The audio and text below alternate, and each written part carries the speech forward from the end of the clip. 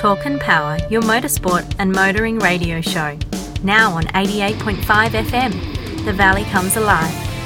And podcasting across iTunes and talkandpower.com.au. Okay, welcome to the Talk and Power podcast, episode 62. I'm here with Simon Gonzo Travellini, Todd Brinkworth, and I'm Nick DeChembry. We're also transmitting through 88.5 FM, where the Valley Comes Alive. Thank you, Simon. How are you, mate? Good to have you back. Mate, it's good to be back after the one podcast suspension there. I took a guilty plea.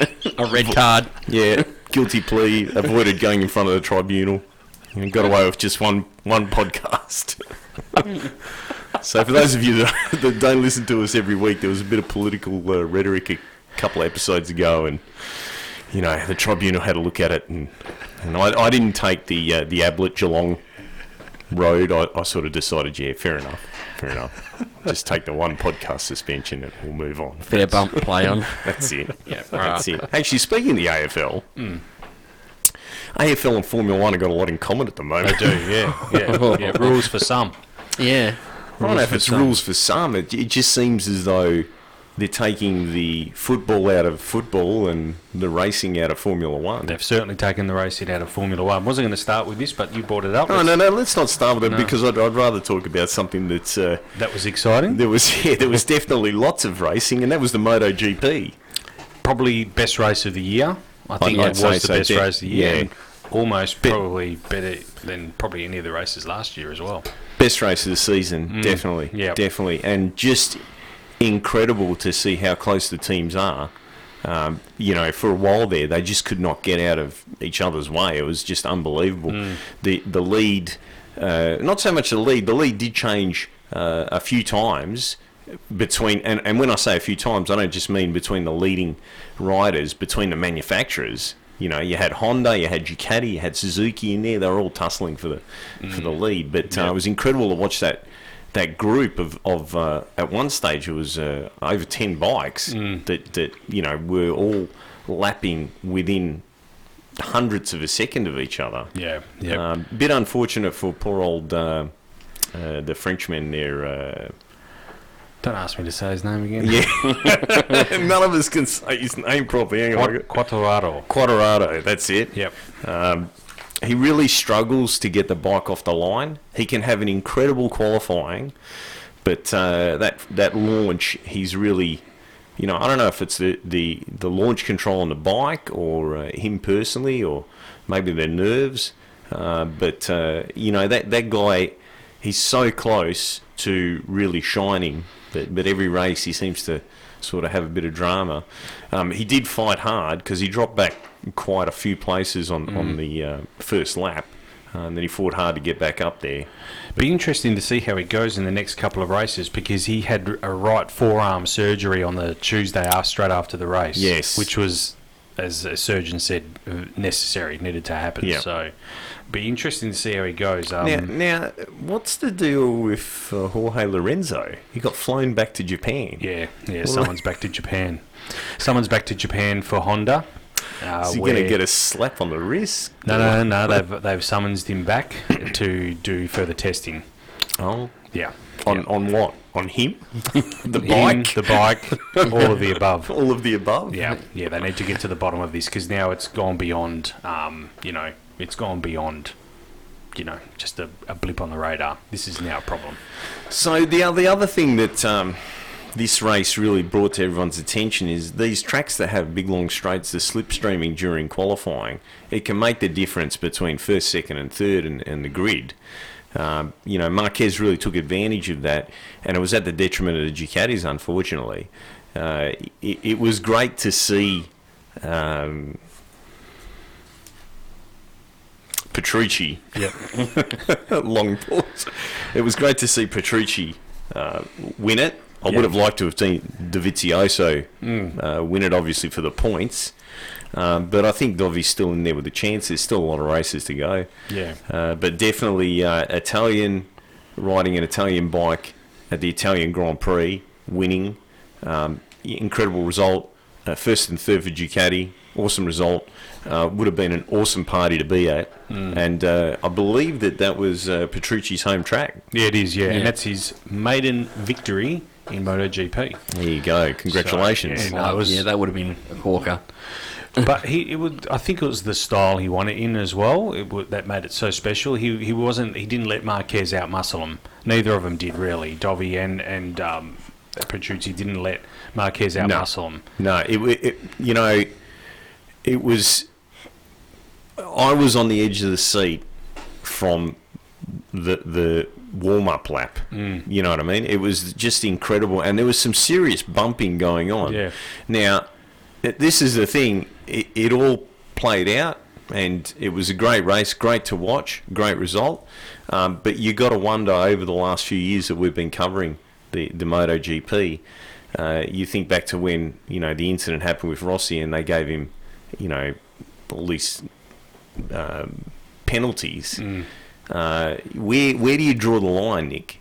Where do you say that was a racing incident and nothing to see, move on, or you give them a stop go or a 5-second penalty or whatever? You know what I mean? Yeah. Like it's a bit like the AFL now, that the tackle with Rioli, I think it was. Willie Rioli, Yeah, I didn't see that there was a problem there. I mean, you've got to grab him so that he's holding the ball. That's the whole principle. And he tackled him down. And I mean, he's not a very big guy. No, he's the shortest in the team, I think.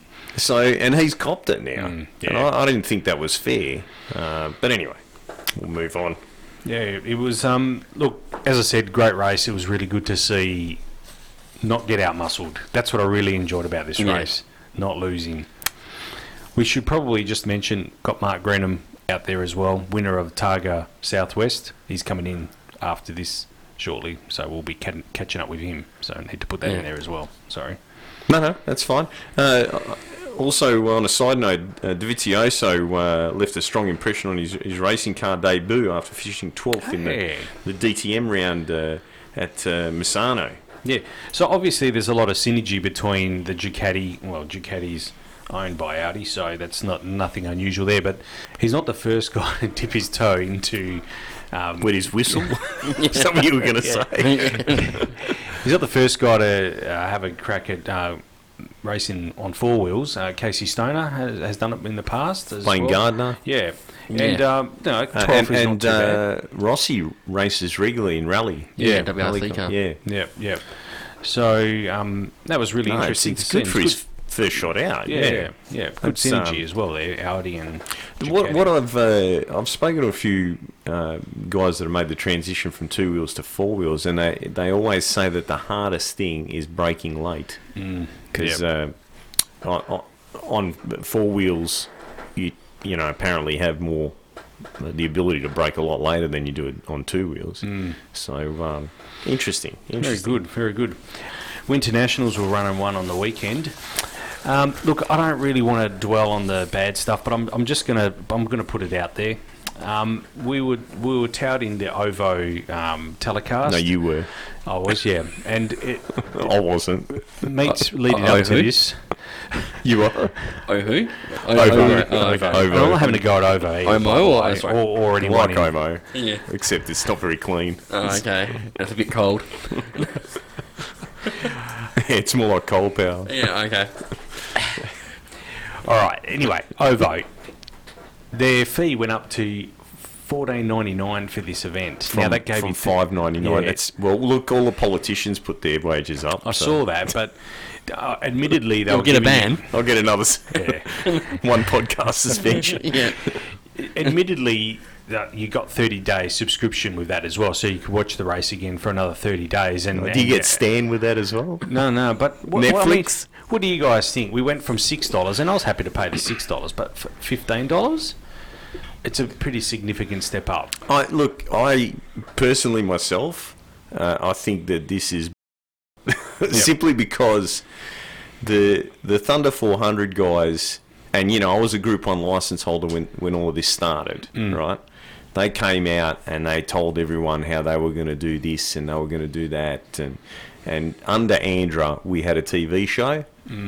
People complained about it, but I've got to be honest with you, right towards the end there, in my opinion, it would rival any TV show that's been done for drag racing in this country anyway. So they have not delivered anything. In fact, drag racing is in a much worse place since they've been running Group 1 than it ever has been. It's really sad that we've ended up in this place, because the only people that suffer at the end of the day are the racers.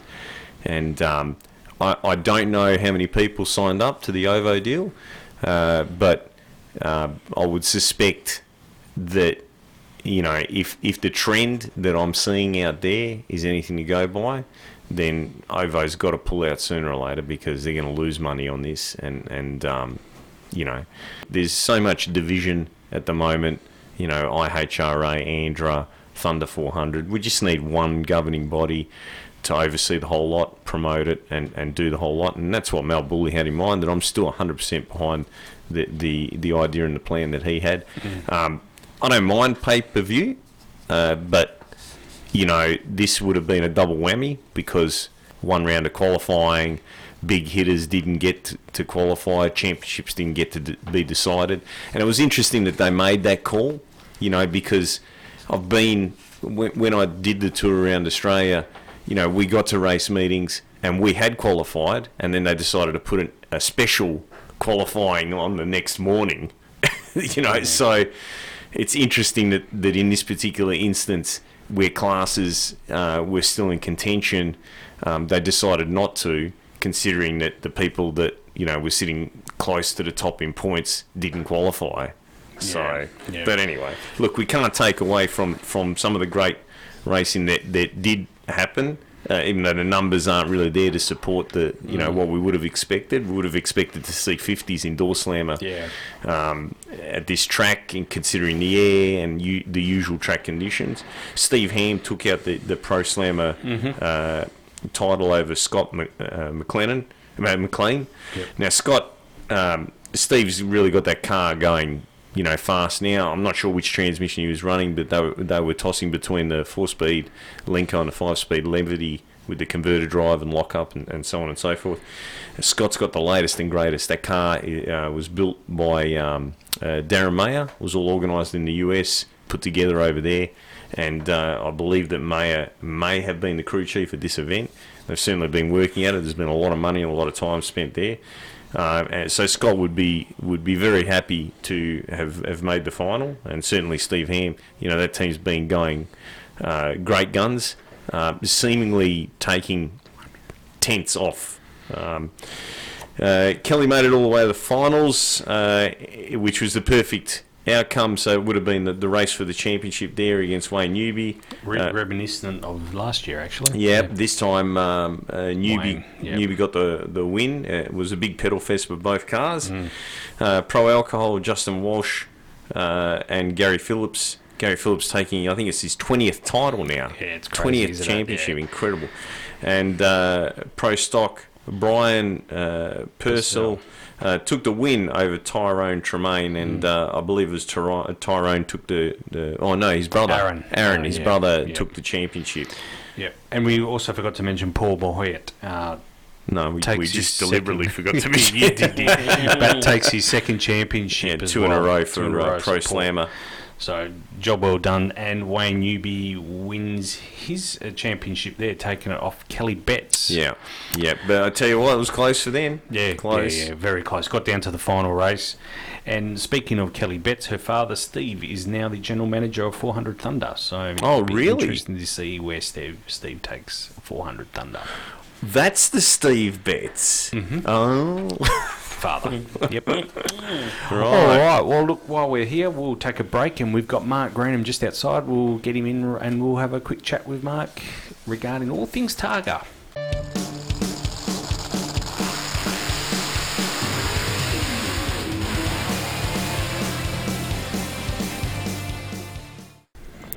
Okay, episode 62 of the Talk and Power podcast, and as promised, we've got with us Mark Granham. Mark, thanks for joining us. Thanks for having me, guys. Winner we should probably introduce you formally. Yeah, Not we just should. Mark Grenham, winner of Targa Southwest, and hopefully going to improve on that third spot at Targa West this year. Yeah, that would be nice, wouldn't it? I mean, Targa Southwest has been pretty good to us over the years. I think I've won 3 of them now, but every time we try and get that the big one, the 4-day event, we have something that always pops up and works against us. But we did have our best result last year, coming third. With Steph, even though I think we dropped down to about 9th or 10th early in the second day and had to fight our way back. But no, hopefully, if we just have a good smooth run at Targa West, we'll be doing all right. But yeah, we'll see if we can get there first. It's still, I think it's 11 weeks away now. I think. I'm So counting 10 it down. weeks. This man's Yeah. counting it down. No, I'm not. So, yeah, Mark. So, Targa Southwest. I mean, I saw a bit of you racing down there, and I believe you had to correct me on a mistake that I made about the event. Oh yeah, we're driving an Evo 9, not a Okay, 7. yeah. But yeah, it's close enough. I should take my shoes off to count as well, or was that the problem? So, yeah. But yeah, no, I saw you down there running around, and There's a nice Evo jumper you're wearing there as well. Maybe if you look down on the front of it, got every evolution of Evo there too. yeah. Not that we can see it on the podcast, but Todd's wearing one of those Mitsubishi Evo hoodies. Living the fanboy dream. Yeah, you know how it maybe. goes. Probably costs more than the car. So, yeah, like the Targa Southwest. Take us through the highlights, the lowlights. You know, last day sort of drama. Because I saw you had a sort of mixed weekend. Yeah, well, it started out on a pretty down note, to be honest. I mean, we were lined up ready to go out for SS1. That's Big Brook Dam, where we start just sort of in the town of Pemberton. You head up towards Big Brook. It's a very tight, twisty and technical little stage. It's quite a baptism of fire, to be honest, especially for new crews. It's quite a complicated little course. And unfortunately, we had another competitor run off the road about 5 or 6 cars ahead of us. So yeah, we're sitting there all sort of lined up, ready to go, and you see all the crew and all the officials do the sort of kill the stage kind of thing, and all the ambulances and emergency crews sort of file out, and that's it's not a nice feeling. Unfortunately, it was a big one, big incident.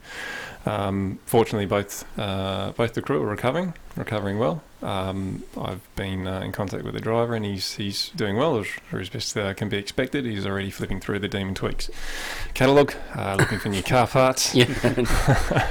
So I can relate to that. Yeah. Not a great way to start. So in the end, they cancelled those first 4 stages on that tight and twisty stage, and so it was straight out to the Pemberton Northcliffe stage, which is a very, very, very quick tarmac rally stage. In fact, I'd say it's arguably probably the quickest in Australia, even with the 200 kilometre an hour speed limit. So and it was nice and damp as well, which made it extra fun, extra exciting, I was definitely gripping the steering wheel pretty hard those first couple of runs through, it worked out. We just sort of eased ourselves into the first couple of stages, and then sort of built up our pace from there, and it was going pretty good. Oh, that's good. So, and then I saw you sort of race Saturday afternoon. You sort of just kept on the pace most of the afternoon, and then I believe Sunday you ran into a few dramas, but you managed to hold them at bay and will take the weekend home. Yeah, that's right. I mean, so we were in a reasonably close fight with Will White early on in the piece, and we lost a little bit of time to him with the first couple, and then made up a bit on the second couple. Will was also having some technical dramas of his own with his engine. I think we equalled him on the 5th stage, but then we found out that Will got handed a whole bunch of speeding penalties. So I think he does have a limiter on that car, but I'm not sure it was calibrated properly. They changed some gear ratios and that sort of thing, and that obviously that wasn't quite, didn't go quite to plan for him.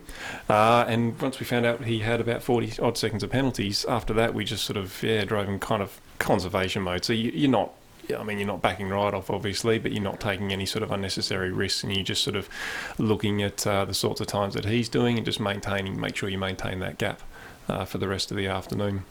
So that was the Saturday.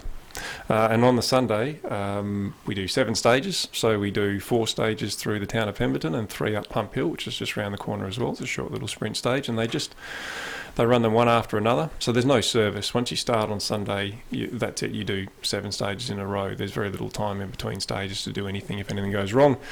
And straight into I think it was the 3rd stage. So that was the second run on Pemberton. We just hit a rough patch of the road. So there are a couple of spots in the Pemberton down stage that are a little bit rough. And we didn't know it at the time, but we broke the right front strut. So we heard a big whack, and the car was suddenly pointed in odd directions and crabbing up the road and wouldn't brake and was scraping on the ground. We didn't really know what was going on. We knew all 4 wheels were still on the car. And so there was a bit of a panic after the end of that stage, and we all jumped out and had a bit of a look. The Race Talk crew got underneath the car and said, "Yeah, look, the strut's gone." And I just said, "Look, will the wheel fall off?" And they said, "No." It was sort of like a 90% commitment, but just left a little bit of room there, just in case something went wrong. And they said, "Look, I think you'll be fine. You're not losing that much time driving on it, so just keep going." And we did. And fortunately, held together. Very, very happy, very relieved about that. Yeah. So just to reiterate there, so no service on the Sunday, no service between the stages. No, see, with Tarmac, in particular with Tarmac Rally, they are a little bit more relaxed in terms of what service crews can do on the cars between the stages. Certainly not like a World Rally Championship event where they're very, very stringent about what you can and can't do on the cars and when you can and can't service them. But just with the amount of time between each stage, because you're literally rolling out of one, you're driving around the corner, you're straight into the next stage. You don't take your helmet off. Yeah. So there's very little time to do anything if there are any major issues. But there's certainly no scheduled service. There's no 20-minute service. There's just nothing. So if anything goes wrong, that's it. It was just a matter of as I said, as long as the wheel wasn't going to fall off the car, we just kept pushing and Congratulations again. Thank you. So, yeah. The car in question, the Evo 9, I've now got it right. Mm-hmm. So, the history of the car. I mean, what made you build an Evo 9? Well, this particular car I didn't build. In fact, I've never built a car because I'm smarter than that. It's a lot cheaper to get a car that somebody else has put most of the hard work and effort into. This car we picked up a couple of years ago. I think it was 2017 it was. Once upon a time it was owned by, I think, Brett Wilkinson. He had campaigned it in a couple of Targas a bit earlier. I think he competed in some circuit racing stuff as well with that particular car. When I got it, the car was in a few different pieces. The engine had been blown up, and so it needed a bit of work. But yeah, I picked up the car and took it up to the guys at Race Talk, and Race Talk did their thing, and now it's the car that's you see today. I mean, with Evo, in particular the Evo 9 in Tarmac Rally trim, and the way that the regulations are at the moment, most of the modifications are pretty much safety related. There's very little that you can do with the engines. There's the obvious things. There's the exhaust and things like that. You can change internals on the turbochargers, but the internals on the engine, there's basically nothing you can do from a performance perspective that makes any difference. So they really are very much a road car engine. So tuning wise, you're pretty free with that. You're free to run as much boost as you like. But I mean, we can't even run, once upon a time we could run E85 fuel, now we're on pump 98. So the car is it's, I guess, relatively cheap to run now, especially with not having the need of E85 now. It's nice to be able to just go up to the Bowser and fill it up with fuel, because they don't make the same sort of torque and power that they probably did from a couple of years ago. They tend to save, we go through less gearboxes and and diffs and drive shafts and those sorts of things. So it's not necessarily a bad thing, I think, those rule changes, but you do have to ring them pretty hard to get the performance out of them. But I think in terms of from a performance to like a bang for buck type perspective, an Evo's a pretty good thing. I mean, they're a really hard thing to beat. I mean, if you want to get a better car, you're looking at a Porsche or something like that, and then you're talking big dollars. So yeah, I think for what they are and the amount of money that we put into them, they're a real good thing. Yeah, I think Nick and I were having a discussion off air before you rocked up, saying, Evo seems to be the goal. I was looking at some previous results, and then it was Porsche. But there is a bit of a jump from an Evo to a Porsche. In terms of dollars, there Yeah, is as dollars well. and cents, Yeah, yeah, absolutely. Yeah, I think I think the Porsche. If you can, it's the same with a lot of cars, right? If you start with a good base package and you put the money into the car and develop it and put the appropriate components and that sort of thing, it'll save you money in the long run. And but a Porsche is just probably a little bit out there for us, unfortunately. But no, look, I shouldn't complain. Our Evo 9's a very quick little car, and everything that we do to it is. There's nothing wasted on it. There's nothing that we do, just for show. Every dollar that goes into that car is very well spent. And we think about it a lot and how we invest the money into that. So yeah, if it makes it go faster, we do it. But yeah, it's that's as I said, that's pretty much it. You'd be surprised how close they are to a road car, even though they maybe don't look like it when they're getting thrown around on a rally stage. All right, look, on that note, we'll take a quick short break here and we'll be back with more from Mark right after this.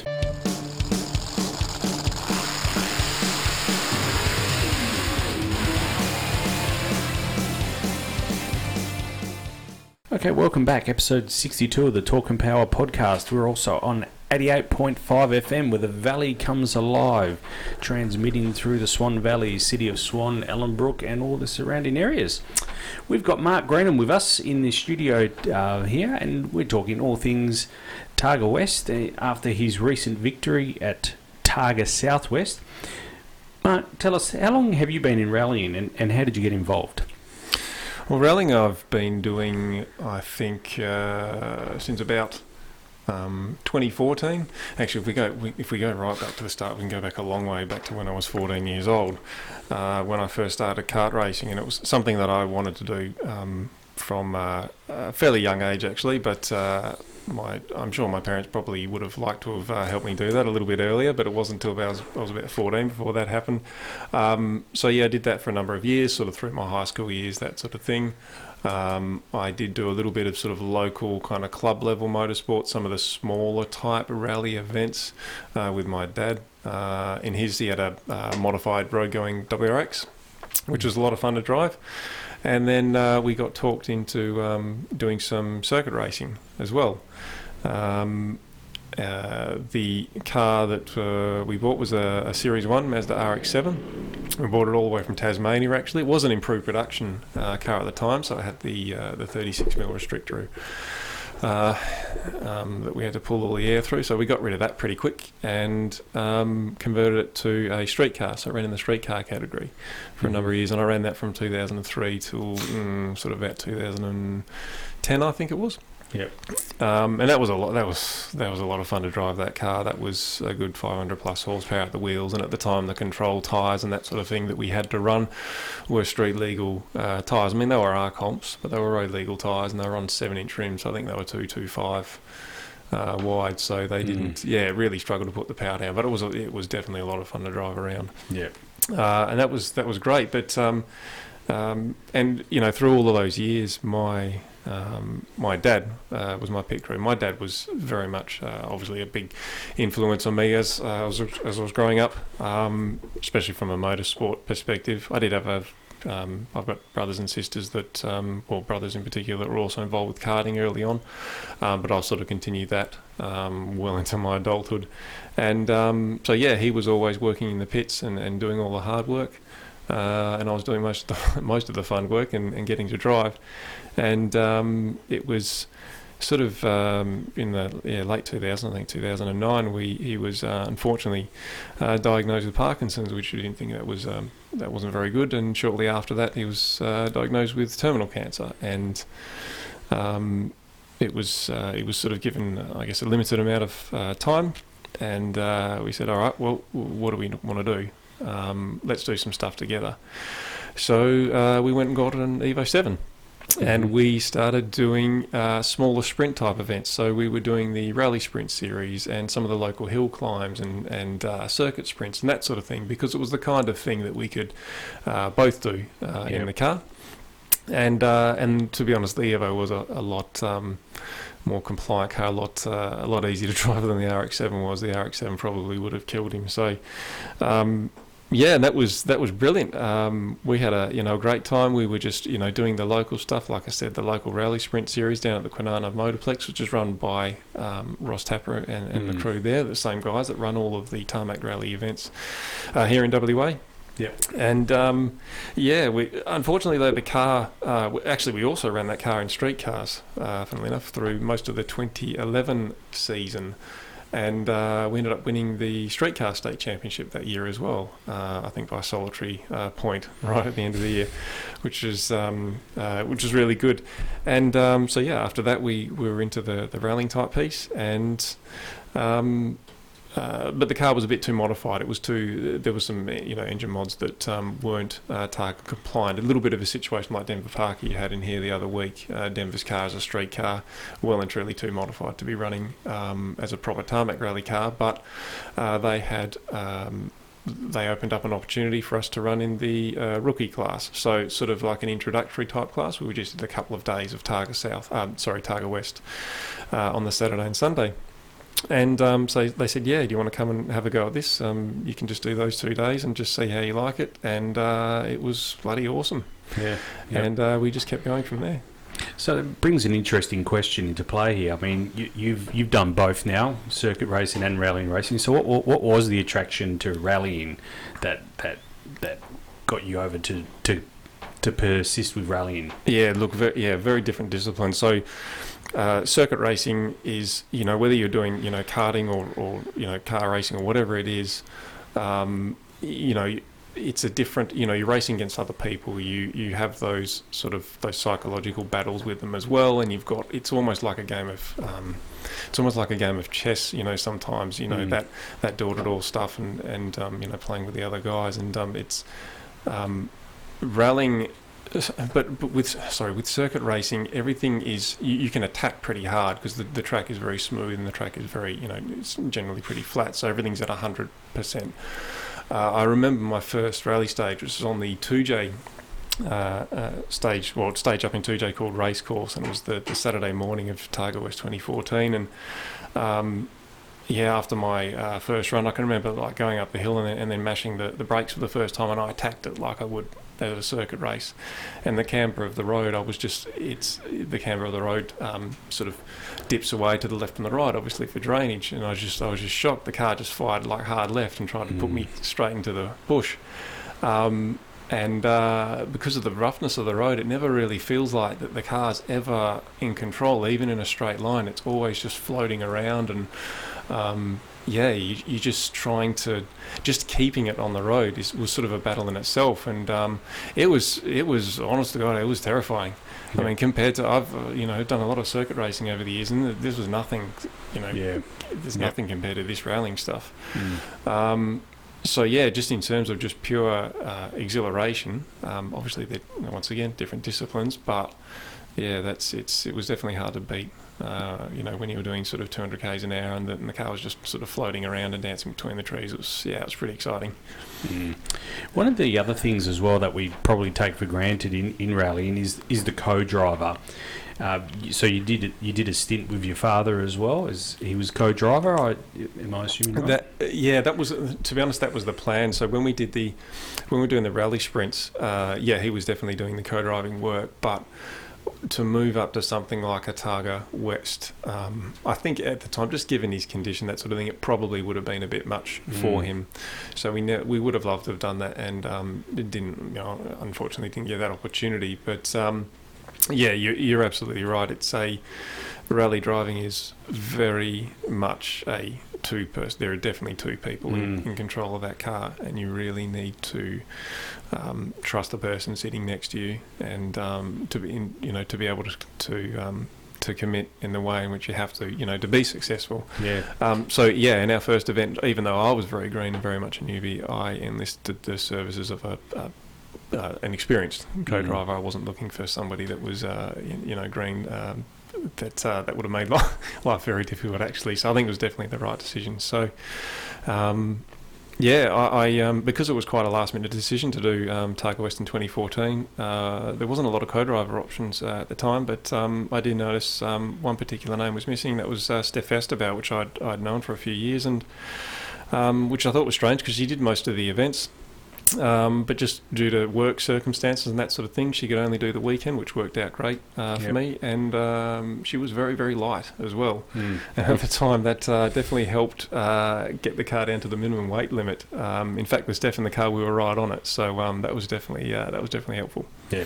For those listeners that aren't aware, like the co-driver is responsible for reading the notes out of the tarmac or the track ahead. So they're... How far ahead are they? They're 50, 60 metres reading ahead, or how far? So, depending on... Everybody has their own system of notes, but generally speaking, there's a few core components to, a pace noting system. One of them is, if there's a corner, if it's at left or right, then there'll be a degree of severity to the corner, and that we usually have a numbering system for that. In our case, we use a 1 to 6 numbering system. We also have little variations on that as well, but for the most part, it's left and right. It's 1 to 6, and then there'll be a distance between the corners. It might be 150 metres, 200 metres, something like that. So the note might be, 300, 6 right. Opens, and there'll be like a series of those notes, but being able to deliver those notes and time those notes appropriately is actually is quite a difficult job. In fact, I'm pretty convinced I would really struggle to do it.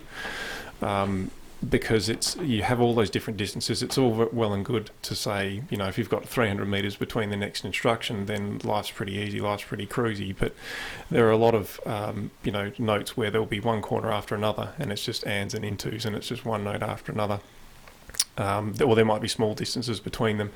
And so having a co-driver that's able to deliver those notes and understand where the car is and when, the driver needs the notes, it's a really difficult job. And then doing that, dealing with all the stress of the car flying along and sliding out of control and potentially running off the road and having absolutely no control over the situation. It's pretty impressive what they do. Oh, I think it's amazing. I mean, Todd mentioned it to me, but there's no possible way that I could ever do it. I'm just not skilled enough to be reading that far ahead and processing it all. So no, I'm out. Anyway, hey, look, we'll take a quick break here and we'll be back right after this.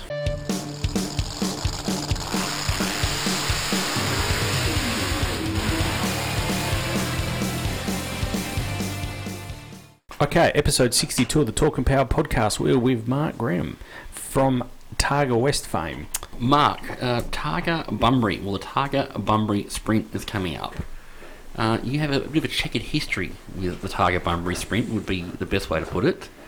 Can you elaborate a bit on that for us at all? Yeah, so the inaugural Targa Bunbury Sprint, which is back in 2016 now, once again, that's coming up for another year. That's in a couple of weeks, and they shut down the roads of the Halifax industrial estate down there, and they set up a tarmac rally stage through that area. You do 8 runs through the stage, so you do 4 runs in one direction, and then they reverse it and do 4 runs in the afternoon. It's a very, very popular event. I think we have 120 entries this year that are confirmed, with 140 total, so there's 20 people on a waiting list. So it's going to be a huge event, should be lots of fun. But no, 2016, not so much fun for us. We were going quite well. We were running second, I think, to Will White at the time. I actually overshot a junction just a little bit on the first stage, and I had to make up some time. And I was making time up on the second, third, and fourth stages, but it wasn't going to be enough. And they reversed the stage in the first run through the reverse stage. We thought, right, well, I'll push pretty hard here, and we'll make up some time. And I think the split time showed that we were up quite a lot, but unfortunately on a very, very high speed part of the course we ran a little bit wide and went straight through a fairly big power pole, and then continued up the road a little bit further and came to rest embedded in another power pole.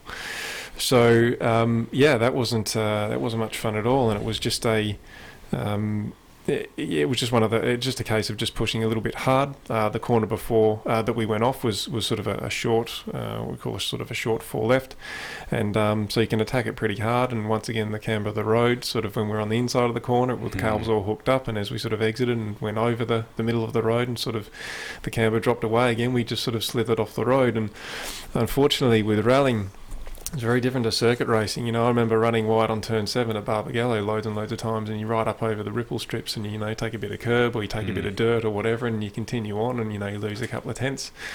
And in rallying, you run off the road by sort of 90 centimetres and, you're into power balls. And so we took the brunt head on the driver's side. Fortunately, my co-driver Steph was uninjured. I mean, she was obviously quite sore for the next few days and probably a few weeks, but didn't break anything and walked away. I wasn't so lucky. I smashed my L1 vertebrae. My bottom of my left leg, both the tib and fib, were shattered and needed reconstructive surgery. I've got rods in my back. We broke sternum, hand. I was pretty banged up. But fortunately, we have all the appropriate safety gear, so we have the proper roll cage and that sort of thing, although the new car is another evolution above that as well in terms of safety features and roll cage and that sort of thing. That was a really quite a big off, and unfortunately that because of the damage to the power poles and the power lines lying all over the ground, that cancelled the event for the other competitors. So apologise again for that, guys, from a few years ago. I'll try not to do that again this year. But that put us out of commission for a good 12 months, and it was quite a long recovery. So with when you have back surgery like that and put the rods in your back, you're in a back brace for 3 months minimum. And with my legs and everything else, that were broken, I did very little. I spent a lot of time lying on my back and staring at the ceiling for many weeks on end. And it's a strange thing. You initially after the accident, you're actually quite upbeat about it because you're like, oh well, this is fine. It's bones, right? We just bolt them back together and they'll heal, and we'll get back out there. But it's the mental toll that it takes that's probably the hardest thing, and the fact that you can't when you do break your back, you can't do anything. You can't go into rehab. You just have to wait. You just get told to wait for 3 months before you do any work. And I've fortunately never been somebody that suffered from depression or anything like that. And it's probably difficult for some people to understand what that's really like. But being in that situation, I would say probably about 6 weeks in was probably the lowest point. You get a window into what it's sort of like for somebody that does have that.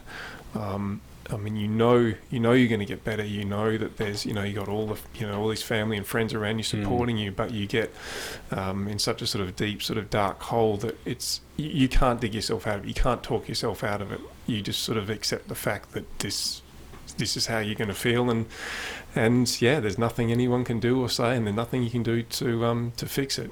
And but as I said, once you do heal and you can start that rehab process, then things definitely pick up from there. In fact, I remember, so my bottom of my left leg, I couldn't move the ankle at all. That was actually probably, everybody thinks that back injuries are bad, and don't get me wrong, they are. But definitely the smashed left leg, that took a lot more rehab. But I did things like, I think Assetto Corsa that just come out at the time, about 3 months after my crash. So I picked that up for PlayStation 4 and I started doing a bit of rehab on the driving sim, that sort of thing, because that was about all I could really handle. Even that was a struggle at the time. But I had to start from there. And just that took, it was probably a good 6 months before I could walk on both my legs again, put weight on both legs.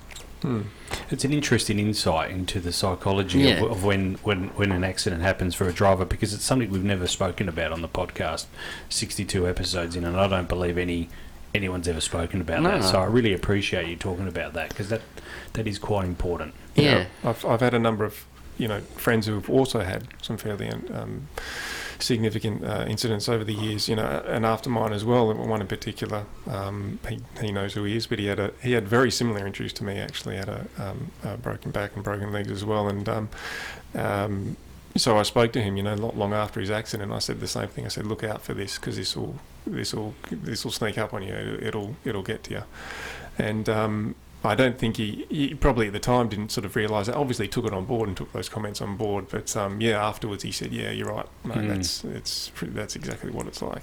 Yeah.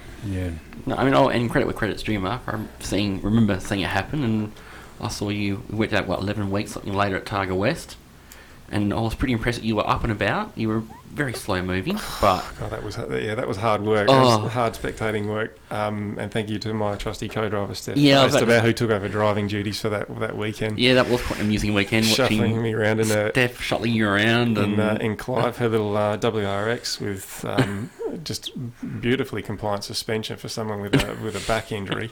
yes, But no, look, that was definitely hard work. But I wasn't going to just sort of sit around and feel sorry for myself. So it was really good to see everybody out there in the field, and everybody was hugely supportive. It's something. I mean, you know that when you're in it, when you're competing, it is the people that are around, that are around you. They really make all the difference. But then when things really do go wrong, it's quite overwhelming to see the sort of the amount of support that you get, and the amount of the people come up to you, and the messages that you get, and people always wanting to visit, how are you going, and what can we do to help you, to get back in the car and that kind of thing. It's really good. now as a fan watching that weekend, I must admit it was quite humbling would be the word. So watching you around, and as you said, all the other competitors were going out of their way to come and say hello. Are you okay? What can we do? And I think at one point I just sat back and sort of went, look, if you need anything, I'm here. Steph was helping you, to no end. And it was great to see. Like, it was great to actually see the Targa family sort of come together, I guess you'd say. And they always do. Like, I think that's a good thing about them. So Yeah, look, I think with a lot of sports, whether it's motorsport or whatever it is, it's really, I suppose that's like anything in life, isn't it? It's really the people that really make all the difference. And obviously having that common interest and sharing those sort of common goals and that sort of thing, it's what brings people together. But it really is the people and the atmosphere around those people that make the sport as enjoyable as it is. Yeah. And the rallying's pretty fun too. yeah. So now that we've got all the bad stuff out of the way, Mark, I guess you'd say, future plans. I mean, Targa Bunbury is in a couple of weeks, as we've mentioned. Do we have anything past that? I mean, there's Targa West coming up, but Yeah, so with the WA event, as you said, we've got the Bunbury Sprint, hugely popular event. We've already entered for that. We've got the Mid-Year Rally Sprint, which is held in July, and that's sort of a precursor to Targa West in August. The July Rally Sprint also offers an opportunity for the competitors at Targa West to take sponsors, like corporate sponsors, family, friends, for a ride in the car. So they do have an event on that particular weekend, but in the morning is dedicated to giving sponsor rides and that sort of thing. And that is definitely a big selling point in terms of, when you're looking to attract sponsors, being able to actually put them in, in the rally car, or their customers in the rally car. Is a huge it's a huge thing, and we really appreciate Ross Tapper and the guys for making that those opportunities available to the competitors, because there's very rallying is it's on closed roads. There's very few opportunities where you can do that sort of thing. It's not like circuit racing where you can hire a track and for an hour or whatever. It's very, very difficult to do that rallying. In fact, they did it earlier this year. They run a charity event down at Targa Southwest. So as part of the shakedown on the Friday afternoon, they run a shortened version of the Pump Hill stage, and people can make a donation to the charitable organisation of that particular year, and they get to jump in a rally car and all the competitors down there and give them a ride and scare the hell out of a few people, and it's it's pretty good fun. yeah. But as far as for the rest of the plans for this year, so we've got those events coming up. Targa West is obviously the next big one. That is a 4-day event, fairly significant financial investment, so we're working on that at the moment to try and put a plan together. I wouldn't say, obviously, I say that every year and we end up making it one way or another, bar 2016, of course, which we won't talk about anymore. But look, we're trying to get there. Obviously, we'd like to reach out to anybody that would like to get involved to get on board with us with the Race Talk Engineering Evo, and come talk to us. We have a Facebook page. It's if you just Google Mark Greenham Racing, Facebook page for that, you can find us. You can reach out to us there, and anybody that can thinks they can support us or would like to be involved and would like to talk to me about what we can do for them, by all means, get in touch. And we'll make a plan. Well, that sounds great. I mean, look, Mark, we really appreciate your time coming on. Is there anyone else you need to thank? Any other sponsors you'd like to just mention? Nick, there are so many people over the years. I mean, we just talked about, the support that I got from when I had my accident, but it's not just that. The number of times that I've had friends and mates running around, like running turbos up from like Bunbury or into Call the Pipes, now from Darden up and things like that, doing roads. So I've had, I couldn't name them all right now, but those guys know who they are, and I really thank them for it. I mean, Will White, Bill Stagall, his boy Rowan actually helped us out running a turbo up for us at Targa West last year. Actually, that one comes to mind. But no, just look, a big thanks to my my family for being very supporting me over the years, especially when obviously when things are going well, it's good, and when things are going real bad, that's they're a really big asset, and they were definitely a really big help. My sponsors, I guess the main one would be Race Talk Engineering. We've worked together for a number of years, ever since the Evo 7 days, which is 2010, so that's 9 years ago now. But those guys were instrumental in getting me back into that new car, that Evo 9, so quickly, and I wouldn't have been able to do it without their help. So, very forever indebted to those guys. And yeah, look, I've picked up a couple of other sponsors sort of over the years. One of them, Calmac Panel and Paint. We actually met Nathan Callahan when he was a young bloke. Slightly interesting situation. My dad rolled the company car, the Nissan Patrol, with all the kids on board on a back road out the back of Mandurah late one evening. And Nathan's dad, John, and himself came out to help us pick up the car and take it off to the car yard. And Nathan actually runs now. He's been racing motorsport for many years as well, through karting, through saloon cars, that sort of thing. And so we've had that sort of develop that friendship over a number of years, and he's come in very handy. There were a couple of times that I've had a little bit of a mingle or put it into a guardrail. We couldn't do much with the Evo 7, unfortunately, but he helped us get the Evo 9 back on the track as well. So we really appreciate those guys. Yeah. Thank you. No, that's it. Look, I mean, that's great, and we really appreciate your time and coming on the podcast, and on 88.5 FM as well. Thanks, Mark, and I think you just give that Facebook page one more plug, just for those that may have missed it. Yes, if you go to facebook.com, it's facebook.com/mark.greenham.racing, or if you just Google Mark Greenham Racing, no Facebook, worries, you'll find us. Okay, Mark, really appreciate your time. Thanks for coming on. Yeah, thanks, Mark. Thanks, Nick. Thanks, Take Todd. care.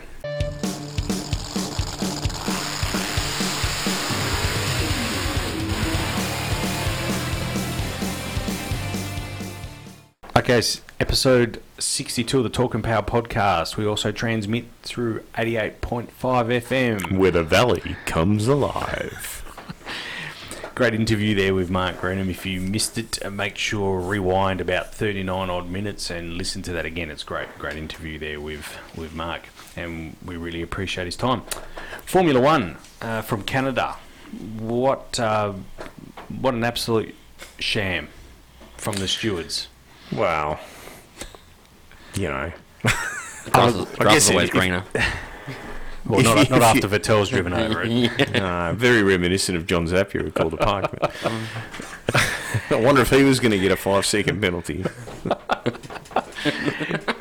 Look, I was really disappointed with the stewards on this one. I think they've got it wrong. I really do. I think they've got it wrong.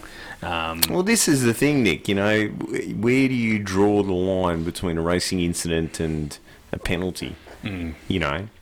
This was a racing incident. It was clearly... Should he have let Hamilton through and then run him down?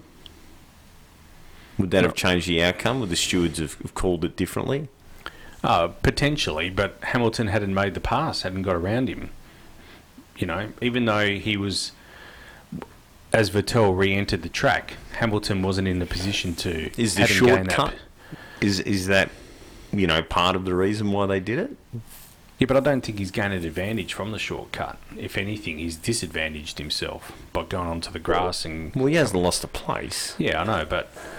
Scotty McLaughlin went off at turn... What did we say last week? It was don't even start with the Scotty McLaughlin and took out his own teammate. Apparently they both got an email from Roger Penske. They did. But look, I mean, my point is that I felt that Sebastian didn't make a gain And Hamilton, really, that wasn't really the right place to be passing anyway. Anyway, listen, what I took from that Grand Prix is that the Ferraris have found something. Yeah. Right, and that's all we need. That's because it's been a one-horse race, one-star race, no horses to be seen race, a no-horse race for this season, and now there's going to be some racing. Yeah. It was also great to see Daniel. Oh yeah, I mean, definitely. he qualified brilliantly, but there's something that I always hear racing car drivers at this level talk about, and that's that you need to finish above your qualifying position to prove yourself as a driver. So unfortunately he didn't do that, but certainly whatever's changed in their team, in their setup, and same with Ferrari, it's a step forward, and hopefully they can keep making big steps like that. Yeah, I thought Daniel Ricciardo's drive was excellent, and it's good to see the Renault actually making a bit of a... Now, what did you think of his blocking? Oh, I didn't have an issue with it at all. I thought that was perfect. Because it was brought up, like the internet was well and truly alive with people passing comments and suggesting that the stewards need to take a look at it. Yeah. This is the Bottas. Bottas, yeah, I know. Yeah. Bottas was stuck behind him for a considerable amount of time, but I didn't think it was anything that was untoward. Let's put it that way. He did do a bit of a shifty. I think he's allowed to move. He's allowed to move the position of the car to block to a certain extent. Maybe I'm a bit tainted in this view. I don't know, mate. Anyway, I think the problem is, Nick, that you seem to think that they should be racing. I got this misconception that Formula One is actually racing, but perhaps it's not. It's a bit like football. Yeah, it should be tackling to the ground. Anyway, I was really interested also, Kevin Magnussen. I love Kevin Magnussen, but I also love his boss, Gunther Steiner. I haven't watched the documentary. Have you caught the documentary at all? The Formula One documentary on Netflix, Todd? Which one? There's a couple. I think it's called Drive to Survive. I think I started watching it and Gunther Steiner didn't quite get through it yet. Oh, all right. Is it not that? Look, I've I'm had being very honest, good reports. Anyway, Gunther Steiner makes it worthy viewing, I'm led to believe. But anyway, he had a gut full of Kevin Magnussen complaining on the radio that the car was absolutely terrible to drive. And didn't he say something like it was the worst car he's ever driven? And I'm sure he's driven some crappy rental cars, K-Mag. But, anyway, he was really disappointed with Haas.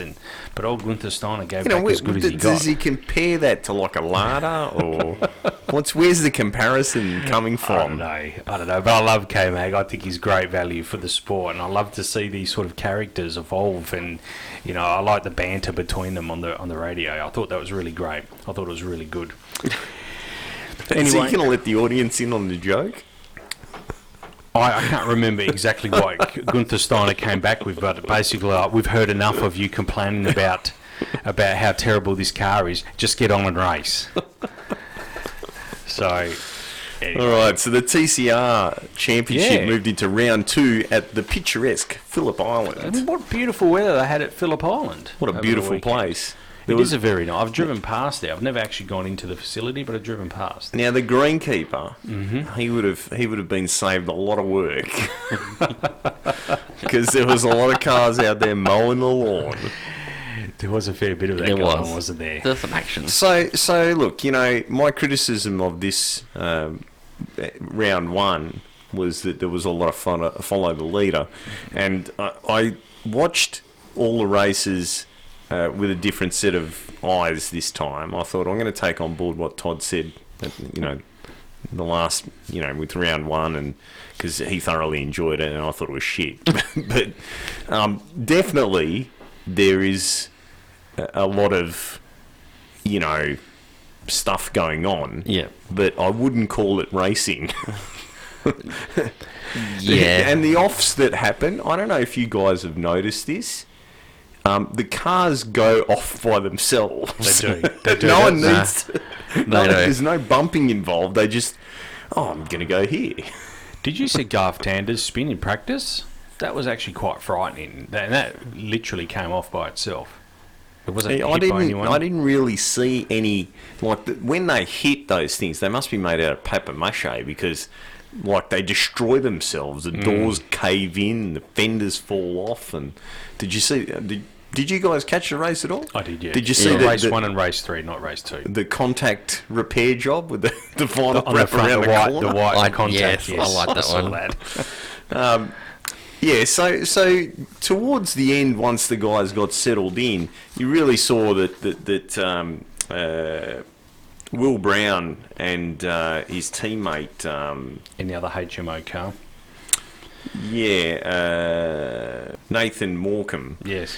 They kind of, you could see they were the head and shoulders above the rest. Now, whether that's car development, I actually spent a bit of time reading up on the rules in these things. They're 2-litre turbocharged.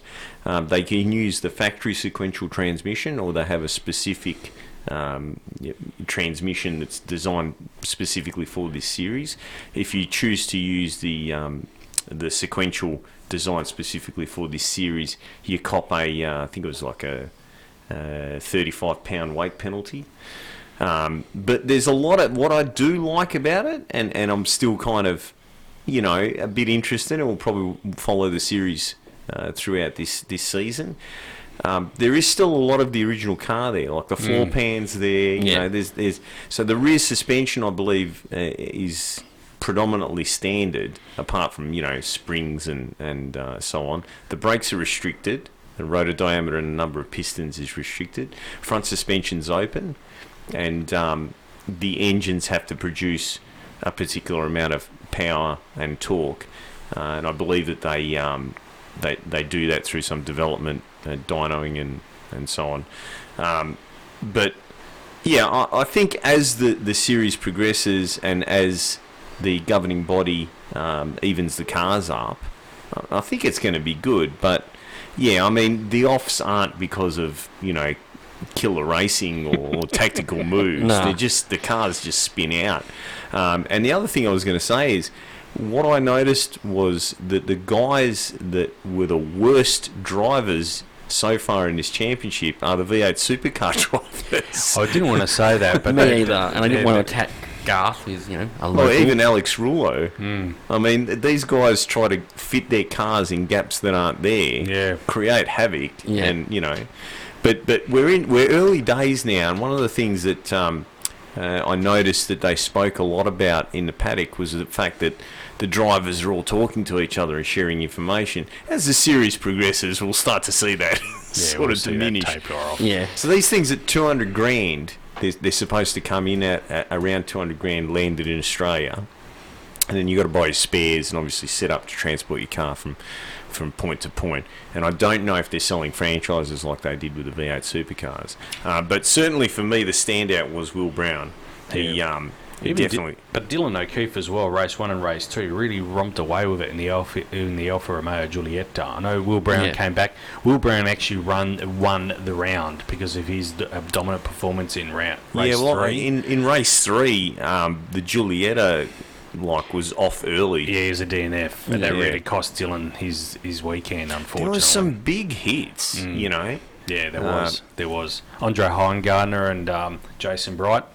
They weren't too complimentary of each other. I mean, the supercar drivers really made a bit of a mockery of it. They actually made themselves look pretty bad. Like if you were hiring, you'd sort of go, yeah, let's give Will Brown a go. But do you think this is a good... I mean, should V8 supercar drivers be jumping back to TCR? Do you agree with that philosophy? I think that this is a standalone category. I don't think that this category... It's not a feeder? No. I think that these cars are going to be totally different. Front-wheel drive... look, we haven't done a lot of front-wheel drive, but we had a little bit of fun with the Camry, and they are completely different to drive. It amazed me how loose they are on the rear end, because you wouldn't think that, it's front-wheel drive. You think all the action's going on up the front, but just the way the dynamics are, and you could see that clearly, the way these cars were just, spearing themselves off the track, you know. So I think it's going to be different. I think once these guys learn how to drive, watch the British touring car guys, right? They come in, they cut the apex, and they put the inside tyre on the other side of the curb. Use the curb in the same manner as you use the slot on a Scalextric track, you know. And I think that we're going to start to see guys figure this kind of thing out. These cars are very similar. You know, the British touring cars are, purpose built like more like a sports sedan version of these. But the guy that designed this class, he and they reckon that this is going to be the replacement for the British touring car series eventually. So, I think it's cool. It just comes down to how well it gets supported. The frustrating part for me, and this goes back to what I was talking about with Thunder 400 and so on, these guys already got a TV series. They've been in it for 5 minutes, and they've got a TV series because there's a couple of billionaires that are backing it. The Wilson Security, the owner of Wilson Security, is backing it, and I forget the other guy's name, but admittedly it is entertaining. But in saying that, so is the Aeroflow series. So is the if we could see it on free to air, the Pro Slammer and Pro Alcohol and so on and so forth. So anyway, I think it's a good category. A lot of people will argue that 200,000 plus spares plus et cetera, is not affordable. But when you compare it to supercars, where I think even the cheapest team would be throwing $5 million. Oh yeah, easy. Easy. Then this is probably $1 million category. It's still your average Joe Blow. People like us aren't going to do it. But who knows? Who knows where it'll go? At least it's not another Porsche Cup. All right, on that note, we'll take a short break here and we'll be right back after this.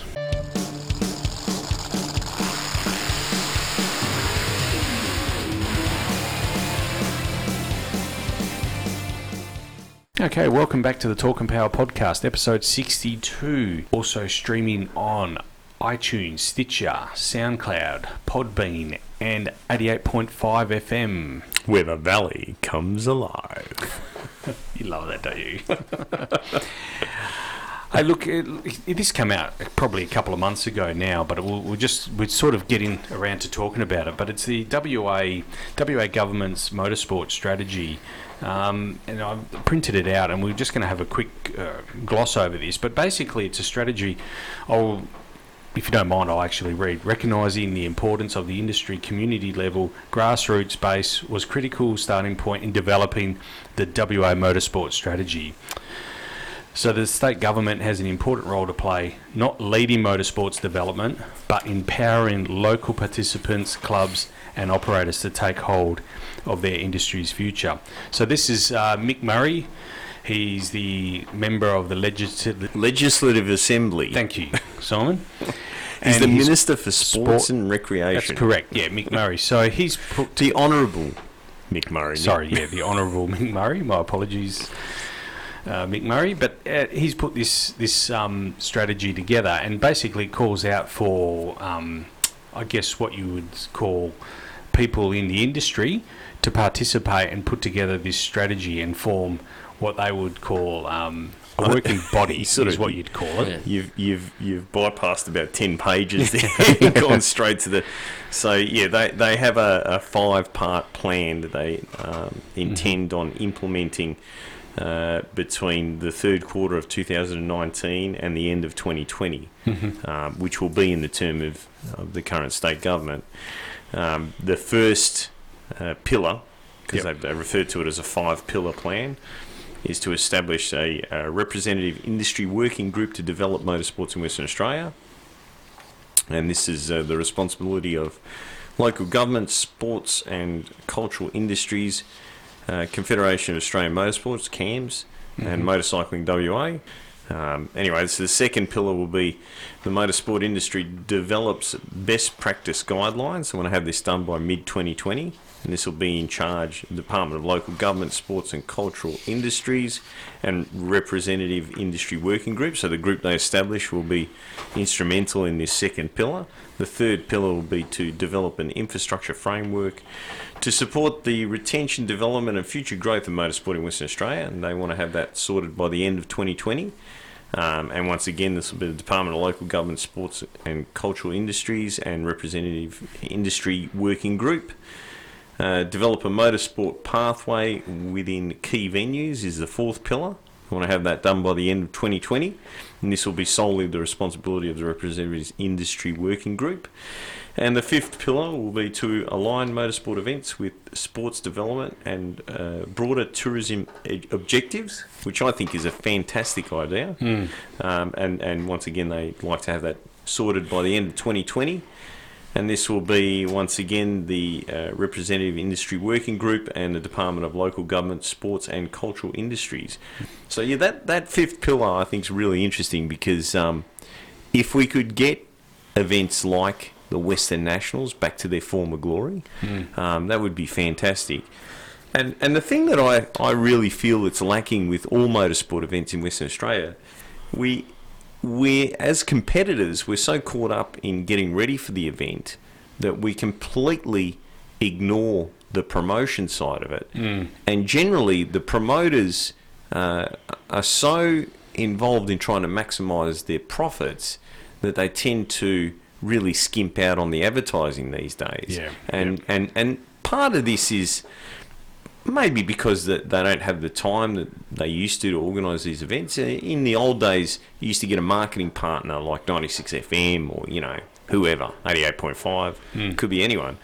And they would handle a lot of that promotion for you. We don't seem to see a lot of that. No, and that's the problem. If people don't know the event's happening, then you're not going to get the bums on seats. And it's important not just for the promoter to get the bums on seats to make a profit, but it's also important for the growth of the sport, and it's important for the competitors to have that big audience, because then that's going to lure sponsors and lure more money into the sport. And I think this is something that they really, the promoters really haven't. They're always looking at the small scale rather than the big picture. What's the saying?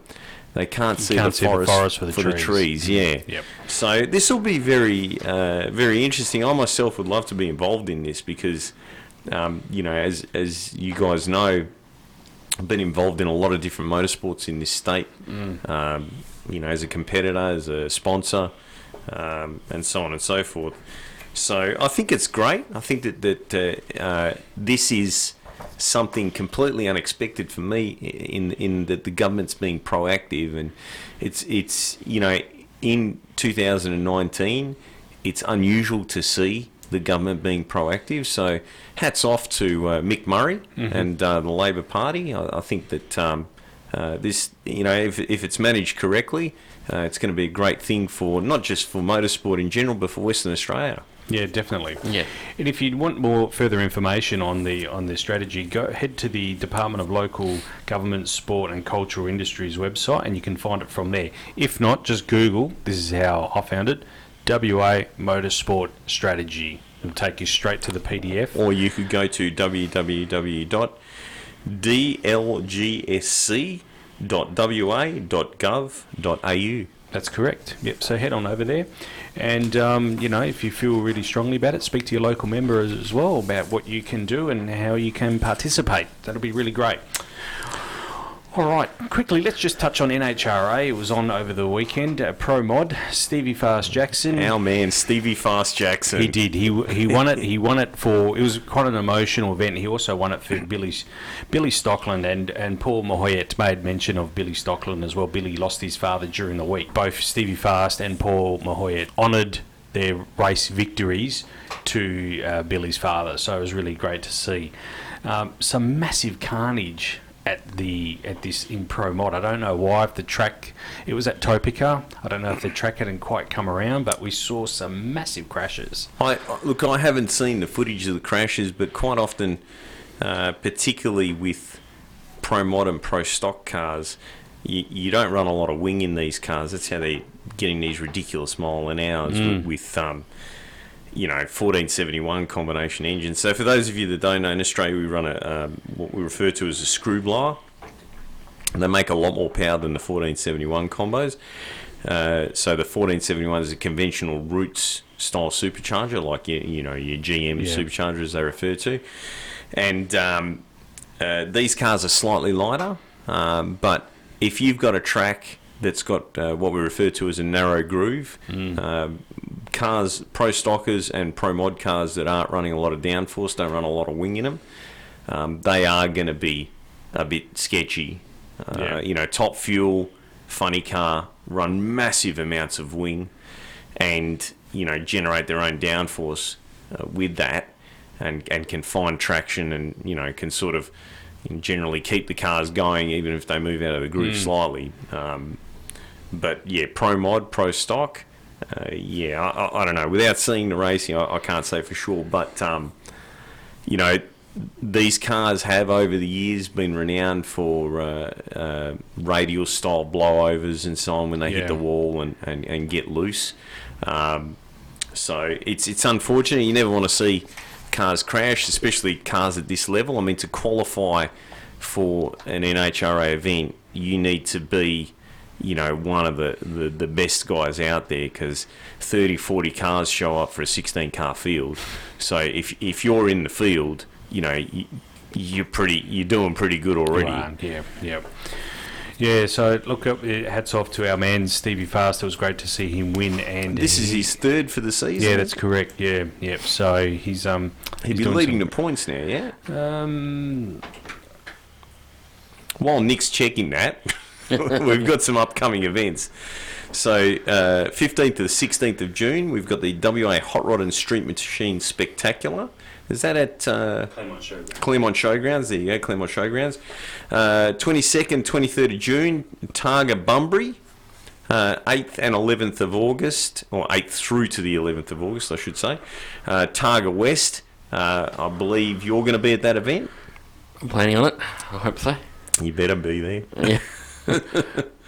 And Racing for MNDI Show and Shine, 18th of August. That's right. What's MNDI, Nick? Okay, so that's Racing for Motor Neurone Disease, the inherent version. So they're fundraising and they're holding a car show. I'm part of that. So that'll be at Gwelup Shopping Centre on the 18th of August. So head down to Gwelup. It's on a Sunday. Targa West, do we know where all the stages are going to be this year? Yep, we do. We had Dave Smith last week and gave us a rundown on all the stages. Oh, this is when I was suspended. I was on the bench. So they still running through Malaga? Yes. Yeah, cool. And there's an Ellenbrook stage this There's also this year. an Ellenbrook stage. Yeah. Oh, excellent. You guys going to have a sausage sizzle? We're working on that right now. We're working on it. I'll fill you in with that. Yeah. But we're also going to be on the Sunday at Langley Park. Oh, yeah, excellent. Yeah. Excellent, cool. While Todd's And is anyone going to the WA Hot Rod and Street Machine Spectacular? Are you going to go down there and get a bit of footage, Nick? Oh, I hope to get there on that Sunday. I'll see how I'll it be goes. going down for a look at one point as well and having a walk around. So Good work, guys. if you see me in the Talking Power shirt, I'll be wearing it. Give us a Say hello to Todd. Yeah, polite tap on the back, not hey, you get out of the bushes, but eligible female looking for love in all the wrong places. So if you're at the Hot Rod show looking for love, yes. I'm sure you're sure to find plenty of single guys there. It might be a hot dog show, but anyway, Anyway, additionally, there's some other events coming up. There's actually the Targa July Sprint, which is the forerunner to Targa West. Is that at the Motorplex? Yes, it is. Now, this is an interesting event for anyone that's never been there before. They use part of the drag strip and part of the car park. That's correct. Well, and part of the pit lane, essentially, the pits. Yeah. The infield, yeah. And the goat track around the back of the Motorplex. Yeah, because I thought they used the drag strip and then did a 180. Not always. Sometimes they kick off, and I said at the top end of the drag strip, they go off and then join up to the car park and use that circular. Oh, there's a road that runs around there. The circular road out the front of the stands. So is that near where the ambulance? Must be. I don't know the top end of the track that well, unfortunately. I do know that I'm usually listening to all sorts of funny noises coming from the car. That's me wheeling backwards and forwards trying to find the points. It's actually a feed bend in front of the ticket booth, essentially, because it actually tightens up that little half, or the loop that goes around the ticket booth. I know where that is, yep. And there's been lots of people who've removed copper logs out the front there, and apparently it's quite expensive and on the car, the driver, and everything else in between when you take those copper logs out of the car, or the loop road area. So, yeah, another one. How'd you go there, Nick?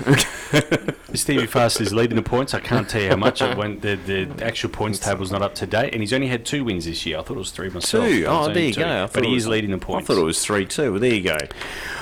All right, well, that brings this podcast to a close. Thanks for joining us, guys. And Simon, you're going to be off soon? Oh, yeah. So, my second child is due. Yep. And, very, very shortly. So good luck with that. Congratulations. Thanks. And after tonight's episode, with the punami there. But anyway. All right, guys. Thanks for joining us, and we'll see you soon. Yeah, thanks, Nick. Thanks, Nick. Take care. Talk and Power, your motorsport and motoring radio show. Now on 88.5 FM, The Valley Comes Alive. And podcasting across iTunes and talkandpower.com.au.